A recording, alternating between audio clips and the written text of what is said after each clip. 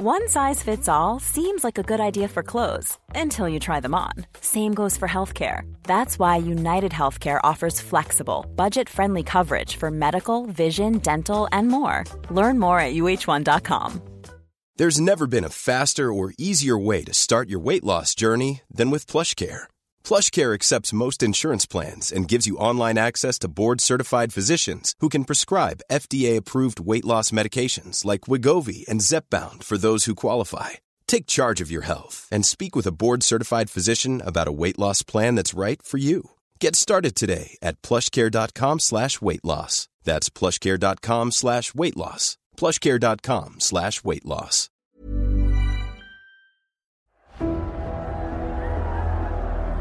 In the summer of 1549, hundreds of people in Devon and Cornwall began remonstrating against changes being imposed by King Edward VI and his protector, Edward Seymour, Duke of Somerset. In some places, people were so upset that they turned to violence.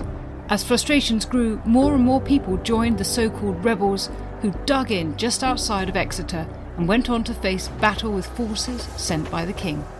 Traditional histories of this event call it the Prayer Book Rebellion, suggesting that people were angry with the new Book of Common Prayer, written by Thomas Cranmer and introduced by Edward VI for Protestant worship. But names can be misleading, for there was a great deal more to the Rising than the new prayer book. In fact, this podcast will challenge much of what we think we know about the Prayer Book Rebellion, calling it the Western Rising. Today's guest will share fresh ideas about its causes, events and aftershocks, as well as the stories of some of the individuals who were part of such a murderous midsummer. I'm delighted to welcome Mark Stoyle, Professor of History at Southampton University. Mark's research interests span the English Civil War, witchcraft and Tudor rebellions, and he's currently one of the co-investigators on a major Arts and Humanities Research Council-funded project, Conflict, Welfare and Memory, Maimed Soldiers and War Widows of the English Civil Wars 1642 to 1700. He served on the Council of the Royal Historical Society, on the editorial advisory panel of the BBC History magazine, and has appeared on more than 50 radio and TV programmes. Today, he'll be talking to us about his book, A Murderous Midsummer, The Western Rising of 1549, which was published this year.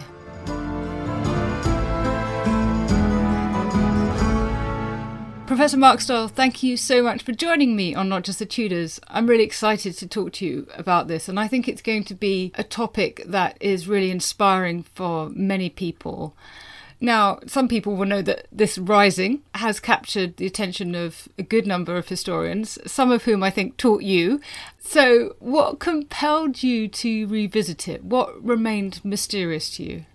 I think the compulsion, first of all, is down to spirit of place. I grew up in the rural mid-Devon, which is really where the whole thing started. So the memories of that rising and whispers of it have been around me all my life. That's what got me interested in the first place. And I would say the second thing is that although the story seems quite familiar, there's not that much information that survived. Like so many Tudor rebellions, as soon as it was over, everyone involved in it tried to scamper away and keep their involvement as quiet as possible. So it's tantalising in a way. We don't have that many sources. We don't know as much as we would like about what really happened. And I think that's another thing that always really intrigued me about it. I love that sense of it being whispered almost in the trees around you, that people were talking of it. That's a wonderful idea. And it also absolutely speaks to that connection between geography and history that we overlook at our peril. Absolutely. I think that's always been a part of history that's really fascinated me. And I think a second thing is that when I was a teenager, I worked as an archaeologist in Exeter. And of course, Exeter was at the centre of the Rising. It was besieged during the conflict.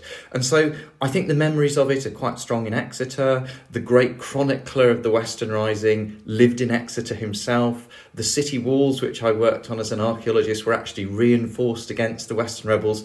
I think in that way it's almost been following me around all my life. And to be honest, you mentioned earlier about previous scholars of the Rising. The village I grew up in was where Joyce Ewings lived, who wrote about it obviously in the 70s and 80s. So there's that connection as well. Now, you argue that if we're going to understand this properly, we can't start in 1549. We need to go back a few years into the 1540s to listen out for the early rumblings, or the foreshocks, as you call them, that all was not well in the West Country. So can you tell us how the story begins?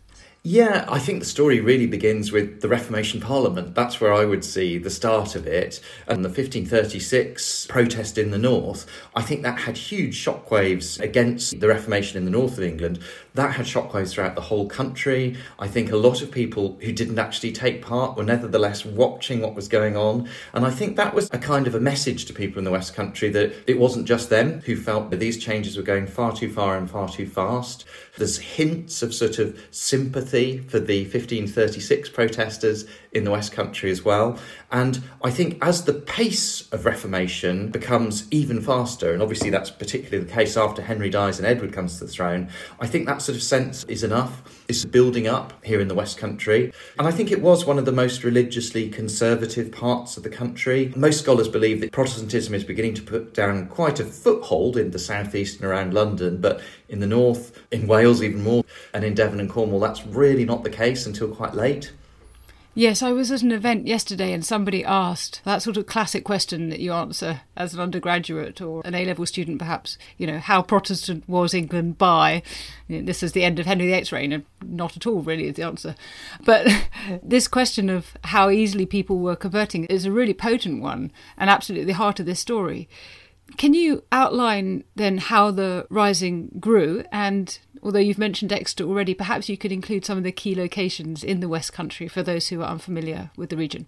One of the other things that's so fascinating about this rebellion is it begins in a very obscure place, in a very remote village in the heart of mid-Devon, Samford Courtenay, which is still very small today and very peaceful, just to the north of Dartmoor, in what's often called the sort of deep countryside of Devon, to the north of the moor. So it's an unusual place for a rebellion to begin, but once the protests against the new prayer book start there, it spreads very quickly indeed. It quickly seems to sweep up almost the whole of Devon, and then, at least in my reading of things, it then shoots across the Tamar into Cornwall.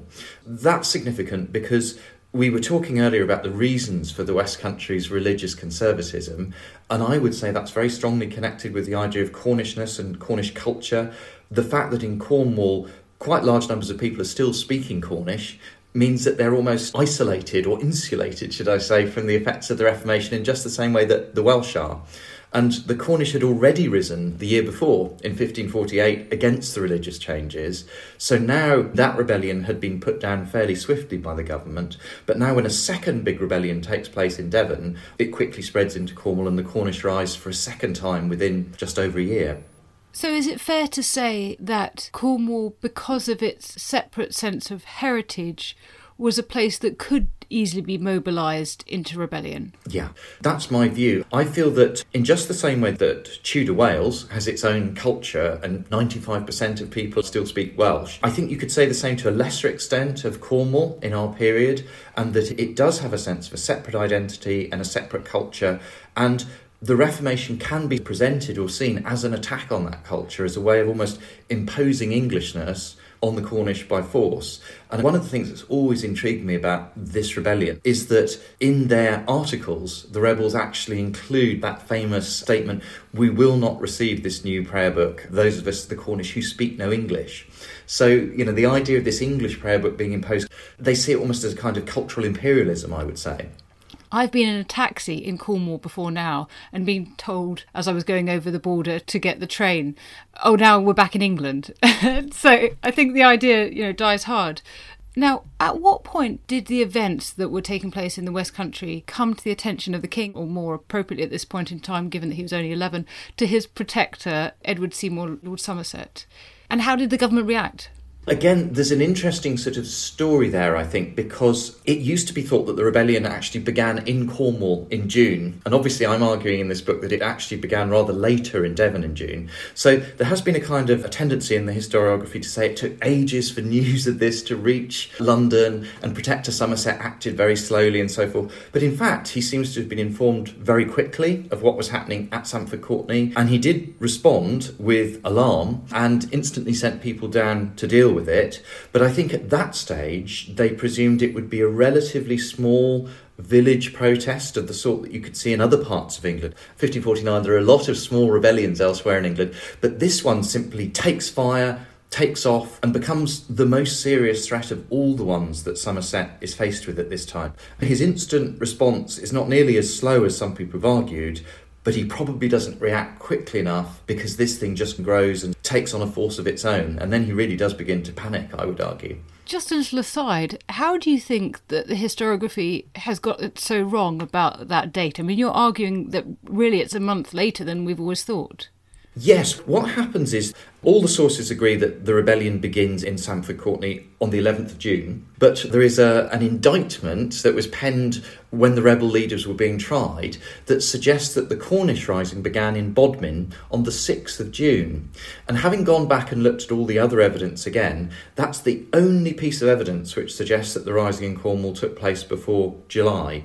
All of the other evidence we've got about the Cornish Rising suggests it's early July. And I wasn't the first historian to notice this. Quite an obscure writer almost 100 years ago said this date in the indictment may be wrong. And I think it is wrong. And I think that's what has misled historians over the years, particularly because, as I say, the evidence about the early stages of the Rising is so scant. We are literally dealing with just a few fragments. Right, so apart from that event of the 11th of June, we really need to be looking towards the Rising, if we're trying to date it as being something that's happening in early July. Basically, it's taking off in Devon in June. I think it probably spreads across the border into Cornwall in late June, early July, and that the actual gathering of the Cornish rebels in Bodmin took place on the 6th of July, so a few weeks after things actually kick off, if you like, at Stamford Courtney. Now, you said a little bit earlier that you thought that this was the most serious threat for Somerset and his government as de facto ruler during this period of time. And actually your work suggests that this is the most catastrophic episode to have occurred in the West Country between the Black Death and the English Civil War. Tell me why. I think just in terms of sheer casualties and dislocation, obviously the Black Death is a catastrophe across the whole country. After that, yes, there are plagues, there are other sort of outbreaks of disease, there's obviously the Wars of the Roses, there are other sort of struggles, but I would argue there is nothing that affects the fabric of the two southwestern counties as much as this. There's a huge number of people killed. We think between 3,000 and 4,000. And when you think how much smaller the population of the West Country was at that time, in proportionate terms, that's an enormous loss.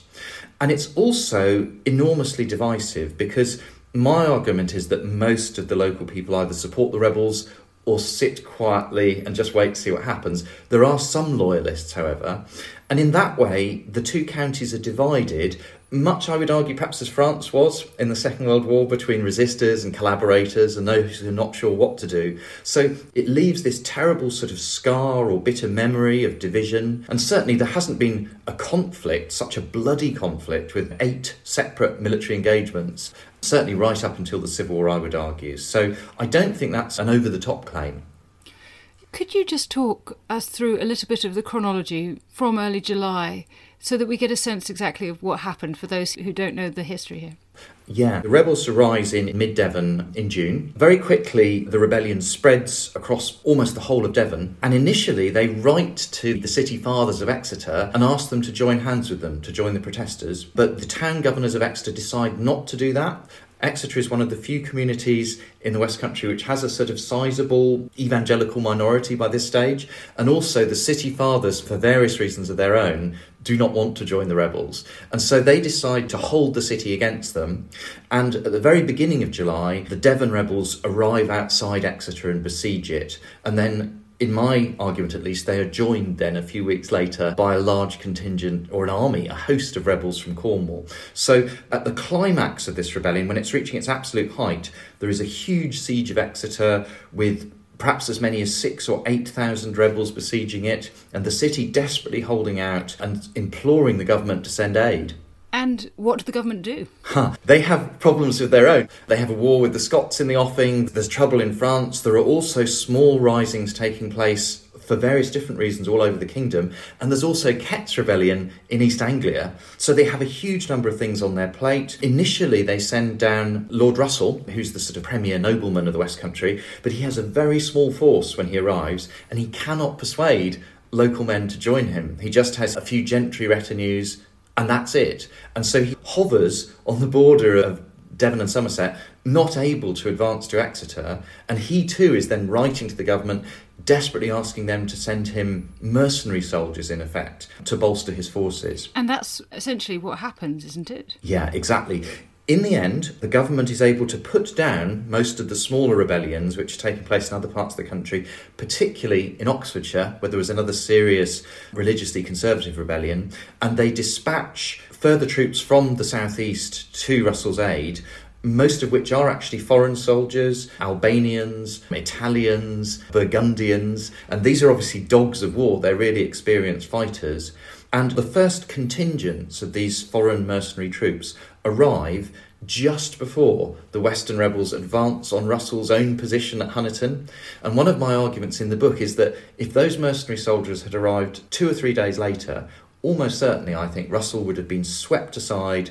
And if the rebels had really pushed through with that momentum, I suspect a lot of people would have joined them in Dorset, Somerset, Wiltshire. It's a really fascinating counter-historical narrative, actually. What could have been? Just the matter of days there that things may have been very different. Yeah. One of the things that's always intrigued me about this, Susanna, is that a lot of historians have tended to slightly write the Western rebels off, say they were ignorant peasants, they were standing in the way of the future, Protestantism was bound to win, but things were much more on the cusp in 1549. And one of my arguments really is that although I don't believe the Western Rebellion it wasn't started by court conspirators, as Elton claimed the Northern Rebellion was. But I do think that once things got underway, there were actually quite serious political players who would have liked to have seen Mary being brought in as regent, who thought we could use this rising as a way of perhaps getting rid of Somerset's regime, putting Mary in as regent instead, obviously the Catholic Mary. And I think that might have really altered the whole course of history. One of the things that's particularly intrigued me about the rebels' articles is that they call specifically for Cardinal Pole to be brought back from Rome to be made the first or second of the King's Council. As Pole is the champion of English Catholicism, he and Mary had actually been spoken about as an item in the past, that they might have been married. And just the fact the rebels asked for that, I think, shows how radical what they're after really is. They want a complete refashioning of the English government in a Catholic direction. And I think it's so important what you're doing in terms of bringing this to light, because it seems to me that we've had a historiography that was dominated by this kind of inexorable sense of the rise of Protestantism, which is in itself a kind of inheritance from the 19th century and testifies to ideas about Britishness. We can chart it back down the centuries to the Glorious Revolution, so-called, and all the rest of it. And actually, it's only really in recent decades that historians have really tackled that and said, actually, the Roman Catholic Church was very strong in this country. We can't just argue that it worked out as it did because it was destined to happen in some way. Yeah.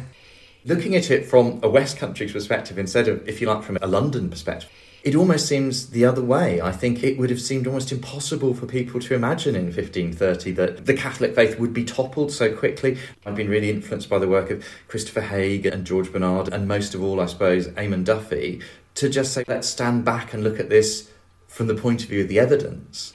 Duffy's book on Morbath is one of my favourite books. I think it's a brilliant book. And I think that helped to inspire what I've been doing in my own book as well. One of my favourites too. Oh. I named my book, frankly, in sort of homage to it, My Voices of Nîmes. I did wonder, actually, when I read that, if you'd had that in the back of your mind. But one thing I'm interested to ask you, you have talked about this as the Western Rising, and traditionally it was called the Prayer Book Rebellion. What would people have called it at the time? Or did it depend who you were? Absolutely did. And yeah, I was intrigued by the terminology, because when I was a schoolboy, when I first heard of it, it was always called the Prayer Book Rebellion. That's the name that everybody down here uses for it, and most historians do as well. As a teacher at the university, I've often set the question, what were the main causes of the Western Rising? And students will say, it was called the Prayer Book Rebellion, so obviously it was about the prayer book. But I only discovered a few years ago that's a relatively recent coinage. So the earliest date that I can find that title being used is 1916. So as you say, at the time, it was known by very different names. And again, as you say, completely depending on what side you took at the time. So to Edward, to Somerset, to all of the loyalists and the evangelicals particularly supported them, this was rebellion and treason, pure and simple. So it would be called things like the Great Rebellion in the West, the Devonshire Rebellion, the Great Rebellion, this sort of thing. Whereas for local people, most of what we know about what they called it comes from later on, when they were obviously being very careful what they said. Often they use very neutral terms like the business that was in the West, or the late business in the West parts. But the term that most people seem to have settled on is the commotion.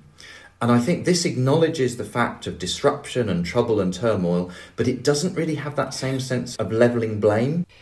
But you raise a fascinating question, because if you had asked the leaders of the rebels at the time, what are you calling this protest? I would love to know what they would have replied. Those are wonderful Tudor phrases, the late business that was, or the commotion.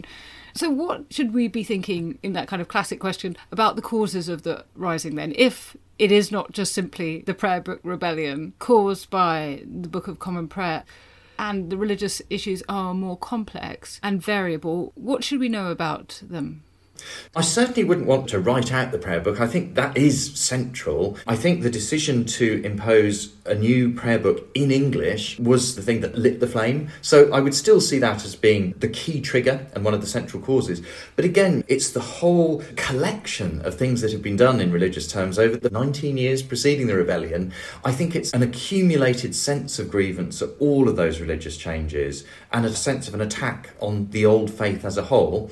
The prayer book almost comes as the last straw. So I would argue that's at the heart of the rising. But I think in Cornwall it probably is tied in with this sense of ethnic difference, cultural difference, a sense that they're having English now imposed on them every week in their church. There is no escape from it.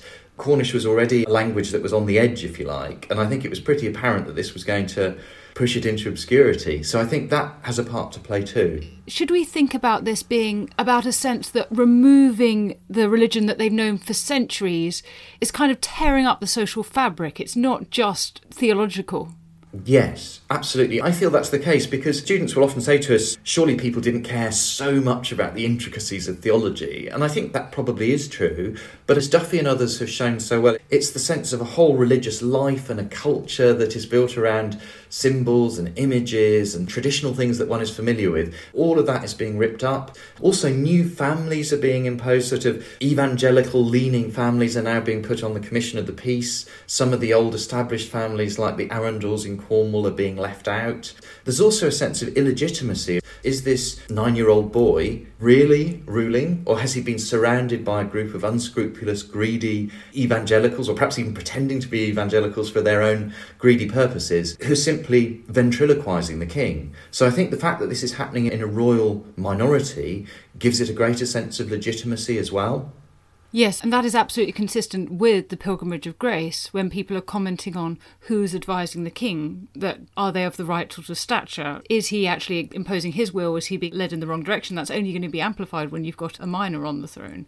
Exactly. I think that was believed by many people at the time. In a way, it's quite hard to believe of Henry VIII. It would be so easy to believe of Edward. And of course, again, going back to the pilgrimage, just as with that demonstration, there are a series of other things that are feeding into this as well. There are financial exactions coming down the line. There's the sheep tax. There's the new tax on cloth. Those things are obviously feeding into these disturbances, but I wouldn't see them as being at the centre. I would see them as being add-ons, if you like.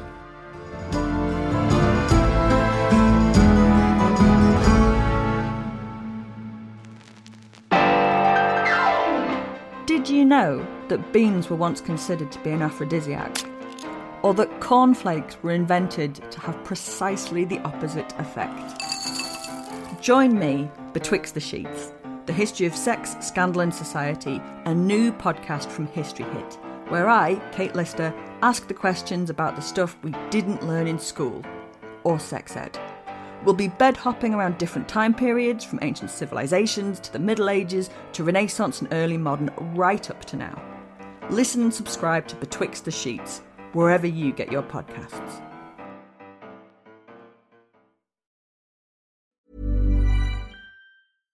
One size fits all seemed like a good idea for clothes. Nice dress. It's a t-shirt.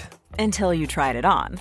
Same goes for your healthcare. That's why United Healthcare offers a variety of flexible, budget-friendly coverage for medical, vision, dental, and more. So whether you're between jobs, coming off a parent's plan, or even missed open enrollment, you can find the plan that fits you best. Find out more about United Healthcare coverage at uh1.com. That's uh1.com. When you're ready to pop the question, the last thing you want to do is second-guess the ring. At BlueNile.com, you can design a one-of-a-kind ring with the ease and convenience of shopping online. Choose your diamond and setting. When you find the one, you'll get it delivered right to your door. Go to BlueNile.com and use promo code LISTEN to get $50 off your purchase of $500 or more. That's code LISTEN at BlueNile.com for $50 off your purchase. BlueNile.com, code LISTEN. There's never been a faster or easier way to start your weight loss journey than with PlushCare. PlushCare accepts most insurance plans and gives you online access to board-certified physicians who can prescribe FDA-approved weight loss medications like Wegovy and Zepbound for those who qualify. Take charge of your health and speak with a board-certified physician about a weight loss plan that's right for you. Get started today at plushcare.com/weight loss. That's plushcare.com/weight loss. plushcare.com/weight loss.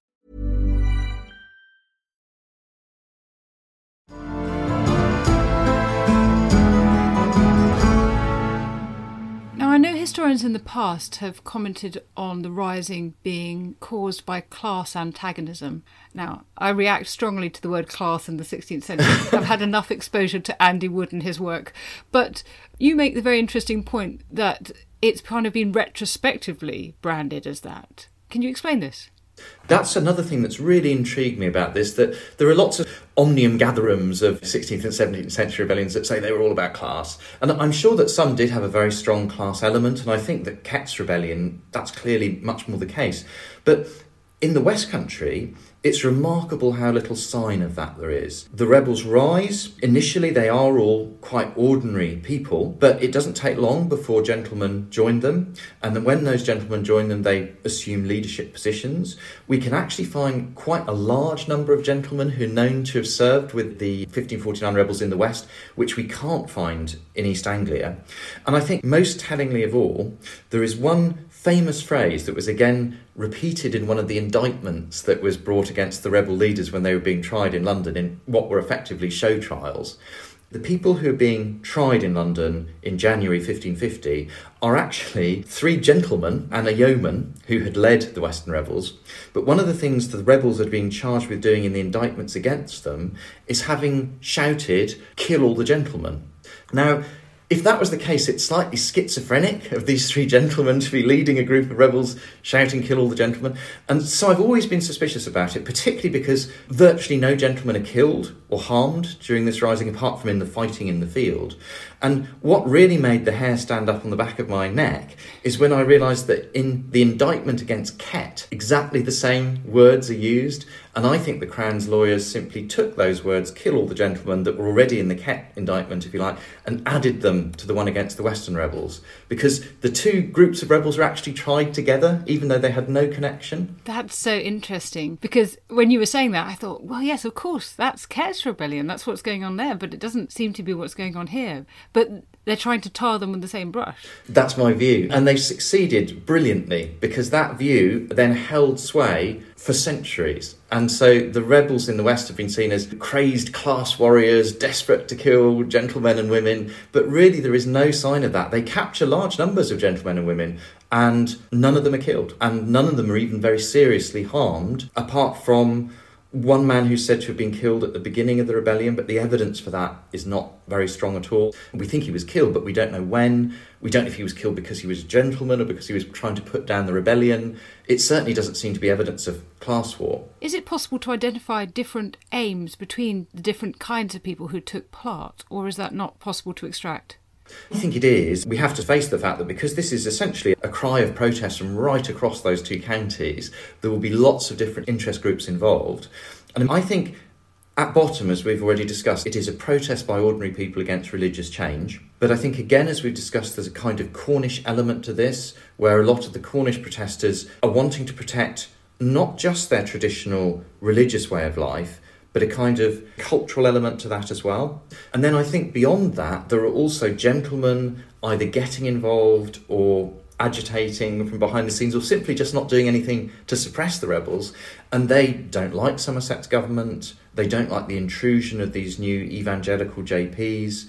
they would like to see a return possibly to what they would see by now as Henrician normality, or even something before it. And one of the things I'm arguing towards the end of the book as well is that the Arundel family, who are the most powerful family in Cornwall, are actually increasingly keen to see Mary brought in as regent and to perhaps bring that about in some way. Do you think that Mary was actually involved in the rising? I hear that there are rumours about that. As you will know, Protector Somerset believes that is the case, and he castigates Mary for being hand in glove with not only Kett's rebels, but the Western rebels, and she angrily denies it and says that it's nothing to do with her. And there is no smoking gun to prove that there is. But what has really intrigued me about this, Susanna, is it's a slightly complicated story, but during the rebellion, one of the Arundel brothers, Sir John Arundel, is actually arrested by the government for encouraging the Western rebels and not supporting the government forces against them, and he's put in the Tower. And his brother, Sir Thomas Arundel, who is related to Humphrey Arundel, who's one of the leaders of the Western rebels, he actually stands surety for his brother and tries to help him in these legal tangles. Now, after the rebellion is over and the rebels have been crushed, Somerset is very unpopular. There is a coup launched against him. Now, the man who seems to be behind it is Sir Thomas Arundel. Arundel is known to have had close links with the Lady Mary. He actually wanted to be taken into her service. We know that he broached the question of a coup against Somerset with Mary during the summer of 1549. And he and his brother, Sir John, are actually arrested later for being involved in the Western Rising in ways that are not made clear. And I think there are really fascinating sort of hints at a connection here. And I suspect that Mary may have been doing things, but at a remove, and that she had agents who knew very well what was going on and were keeping her informed. But you may think that's too conspiratorial. I think that's fascinating, actually. And I think it's exactly the sort of thing that isn't going to leave much of an impress on the historical record. Yeah. One thing that really struck me about this is that Humphrey Arundel is the most important of the rebel leaders. He's the man who leads the Cornish army, and he is actually apprehended by the government after the rebels have been defeated, and he's taken to the Tower and questioned, interrogated, tried, and eventually he is condemned to be executed. And just before he is executed, he has a final sort of interview with his interrogators, and it's immediately after that Sir Thomas and Sir John Arundel are arrested by the government. And I wonder if Humphrey tried to offer them up in a last desperate bid to save his own life. Seems very plausible. I know that they're moving into the realms of speculation, but I would love to have your opinion on this. There is a letter which is terribly hard to read that was written in January 1550, where somebody says that Sir John Arundel, the head of the Arundel house, who was during the summer of 1549, is in prison still in London, and his pretty captain is there alongside him. And I think that's Humphrey Arundel. I think Humphrey Arundel, his cousin, is being presented as John Arundel's pretty captain, the man, if you like, who is leading the rebellion on his behalf. But again, whether that's right or not, I'm not sure. It's impossible to say, but it's certainly plausible. I've been intrigued by this because, again, there has been a sense to write the Western rebels off as just unlettered rustics, no idea what's going on at the centre, trying to do something that's utterly impossible. But they were making links with people who really had connections to Mary and did have a sort of a high politics role. The whole thing takes on a rather different aspect. Doesn't it just? It completely turns it on its head. You mentioned earlier that there were people who were sort of watching from the sidelines, who were not involved in the rising. How were they reacting? I think this is one of the most interesting things, that when this protest kicks off in the little village in Sandford Courtenay, it's led by yeomen, essentially, people who are below the level of the gentry class, those sort of coq du village type people. And you would have imagined that the justices of the peace would put this down fairly swiftly, because there doesn't seem to be a huge number of people gathered there. But they don't. They talk to the protesters, they tell them to disperse, and they don't. The JP simply ride off again. And John Hooker, the sort of stoutly evangelical chronicler of the West Rebellion, in one of his accounts, he says that they were too lily-livered to do anything about it. But in another unpublished account, he says that many of the Devon JPs actually sympathised with the protesters and weren't going to do anything to stop them. And that's really what seems to happen with most of the gentlemen of the region. They don't get involved, but most of them don't defend the government either. They just simply sit on their hands and wait to see what's going to happen. And from the government's point of view, I think that's quite frightening. It's the breakthrough that Ethan Shagan made when he was arguing that, it's not just conformity and resistance. You've also got this, he talks about collaboration, but also it's that kind of way that people are not doing either of those things and actually, therefore, are kind of allowing things to happen around them. Precisely, yeah. For me, that's the main gentry response. Most of the Devon and Cornish gentry don't resist the rebels, but they don't actually lead them. I feel they just simply retired to their mansion houses and waited to see what would happen. I very much enjoyed the way that you set the Western Rising in a kind of long historical arc. So your last two chapters are Retribution and Aftershocks. Let's talk about Retribution first. What was the nature and scale of it? You've called your book A Murderous Midsummer. Is this the most murderous part of the story? It is. This is really brutal. The battles that are fought, once those mercenary soldiers arrive, the advantage is very much with the government. They're experienced, they're fighting men, they're really well armed, and they're up against huge numbers of really committed and angry local people, but who are not armed in the same way. So the whole series of military engagements that take place, they take a very heavy toll. There are very large numbers of rebels killed in each of these fights. And in one of the biggest, which is fought just outside Exeter to the east when the Royal Army is trying to break through to relieve the city, we're told that hundreds of the rebel prisoners who are captured in the first sort of onset of the fighting, then the royal commanders believe that fresh rebels are about to attack, so they simply slit the throats of all of their prisoners. And it looks as if that might be the worst massacre that we know to have taken place in West Country history. And so literally hundreds and hundreds of local men are killed on the battlefield. Most scholars believe it's between 3,000 and 4,000, and Hooker, who is our best authority, states quite bluntly it was 4,000 of the rebels were killed. So that's an appalling bloodshed by any measure. I'm pretty sure it is the most bloody rebellion of the whole Tudor period. Kett would be the only possible rival, I would say, in terms of bloodiness. Yes, I think Kett is 3,000. And also Kett's rebellion, there are not so many military encounters. One of the things that's always intrigued me about the Western rebels is that they're a bit like the Terminator. They just go on and on fighting till there's nothing left. They are absolutely determined to resist to the bitter end. Yes, that's a really interesting point. They're absolutely pushing on, that kind of sense of endurance. And you outlined a little bit already the sort of really quite seismic political effects of this rebellion. Do you think it's these aftershocks, as you term them, that really differentiate this from the other rebellions of the period?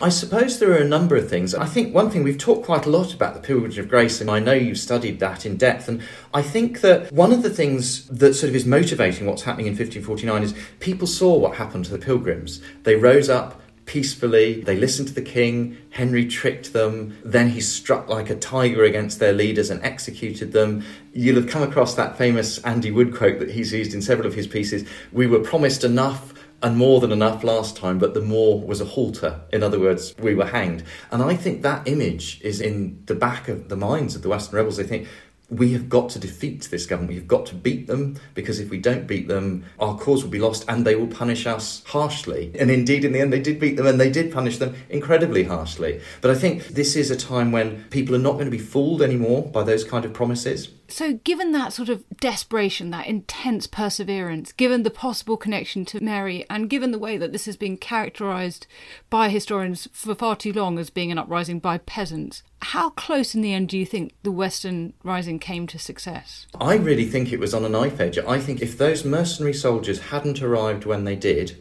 because again, one of the things about changing the chronology is that the old view of the Western rebels was that they had very limited horizons. All they could imagine was marching to Exeter, sitting down outside it and not doing anything else. And I think that may have been true of the Devon rebels when they first rose. But if you think the Cornish army actually rose much later than used to be thought, and it actually gets to Exeter very quickly, and then it advances on Russell at Honiton, it does make me think they had a much more sort of dynamic attitude than used to be thought. And if they could have pushed him aside, I think it's very likely that lots of people in the other western counties would have joined them. We know that there were people near Salisbury and in Hampshire who were actually planning to attack Russell from behind and join the Western rebels. There are rumours later that people from Wales had offered to join them. If those things had happened, again, you could argue that eventually Somerset has got a large force of mercenary soldiers. He would have beaten them in the end, and probably he would. I think there was a chance they could have won out. That's intriguing. It's such an incredible story, and you tell it so well in your book. You've undertaken forensic research, you breathe life into the individuals who make it up. And I wonder, are there any individuals who particularly stick with you long after you finish writing? Oh yeah, there are lots. I'll just name two. So one is obviously John Hooker, who is the chronicler of this. I've really grown up with John Hooker. When I was a teenage archaeologist, we used his work all the time to find out more about the city and its records and its history. And I'm a huge admirer of his. He saved the civic records of Exeter by organising them neatly and so forth so that we can still draw on them today. But also he was a propagandist. He was an evangelical. He saw the rebels as wrong, as misguided, as evil and bound to be defeated. And the fact that we've seen this rebellion through his eyes ever since it was crushed virtually means that we've always seen it with that very slanted viewpoint. And that's one of the things I've tried to do in this book, to use Hooker and absolutely respecting his source and how valuable it is, but to try and look at other sources as well. So Hooker, without him, we would know so much less, but he's also given us a puzzle in that he's showing it from one particular angle. So he would be one. And I think the second one would be the man I refer to in a few places, which is this mysterious character called Underhill. So when the rebellion begins in Stamford Courtenay, it begins when literally two of the sort of yeomen, the better off men of the village, accost the vicar and say, we don't like this new service, are you going to read it to us again? And they eventually manage to persuade him not to do it and to go back to the old mass. And that's where the whole thing starts. And then soon after that, these two men, Underhill and Seagar, they become the first captains of the rebellion. And Underhill in particular goes on leading the Stamford Courtenay men all the way through the rising, and eventually he is killed in the final battle which takes place in Stamford Courtenay, fighting on his own fields, desperately trying to keep this rebellion going that he started. And I think that he was really the most inspiring figure behind this. And it's really interesting that about a decade later, an Exeter man is grumbling to the city authorities about things, and he says, it has been rumoured that a new Underhill will rise. And this made me realise that local people remembered it as Underhill's rising. He was seen as the champion, but his memory has been so blotted out that we're not even sure of his first name now, and that intrigues me. Well, you've done such a great job of raising these people to life again, to recovering them, which is so important to begin to really see the past, anything like it actually was. And thinking about sources and thinking about what we remember and what, as Hilary Mantel said, what remains in the sieve after the centuries have passed through is so crucial. You mentioned at the beginning that the Rising is still very much in the public consciousness. Since you've been telling this new story of it, have you seen a change? Have you seen local people responding to this version of events? The book hasn't been out very long, so it's only been out for a couple of months, and I would imagine local people are reading it. And of course, I suppose it depends whether they find the arguments convincing or not.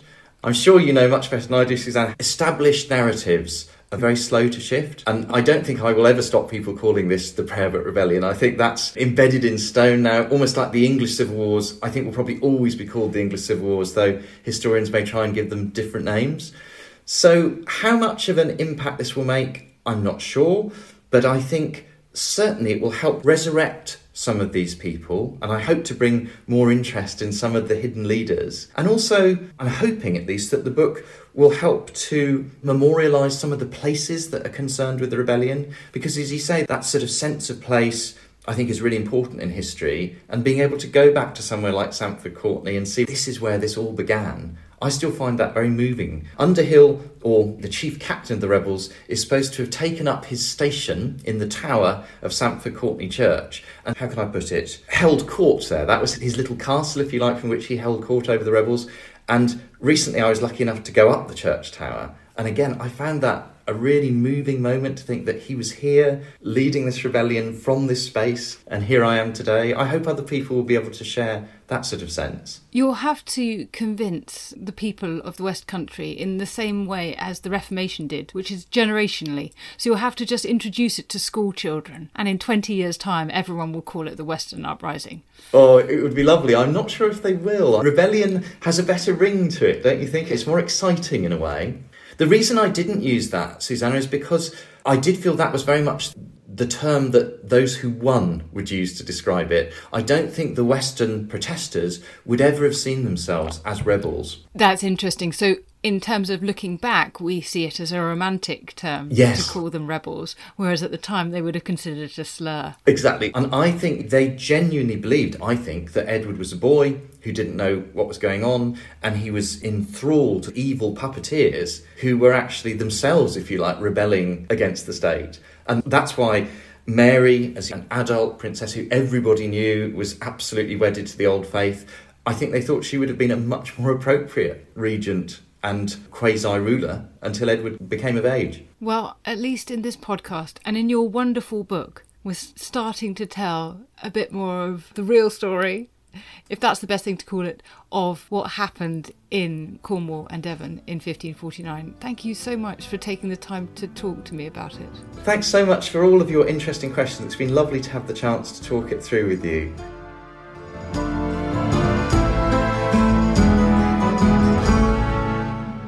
Thank you to my producer Rob Weinberg and researcher Esther Arnott, and thank you to you for listening to Not Just the Tudors from History Hit.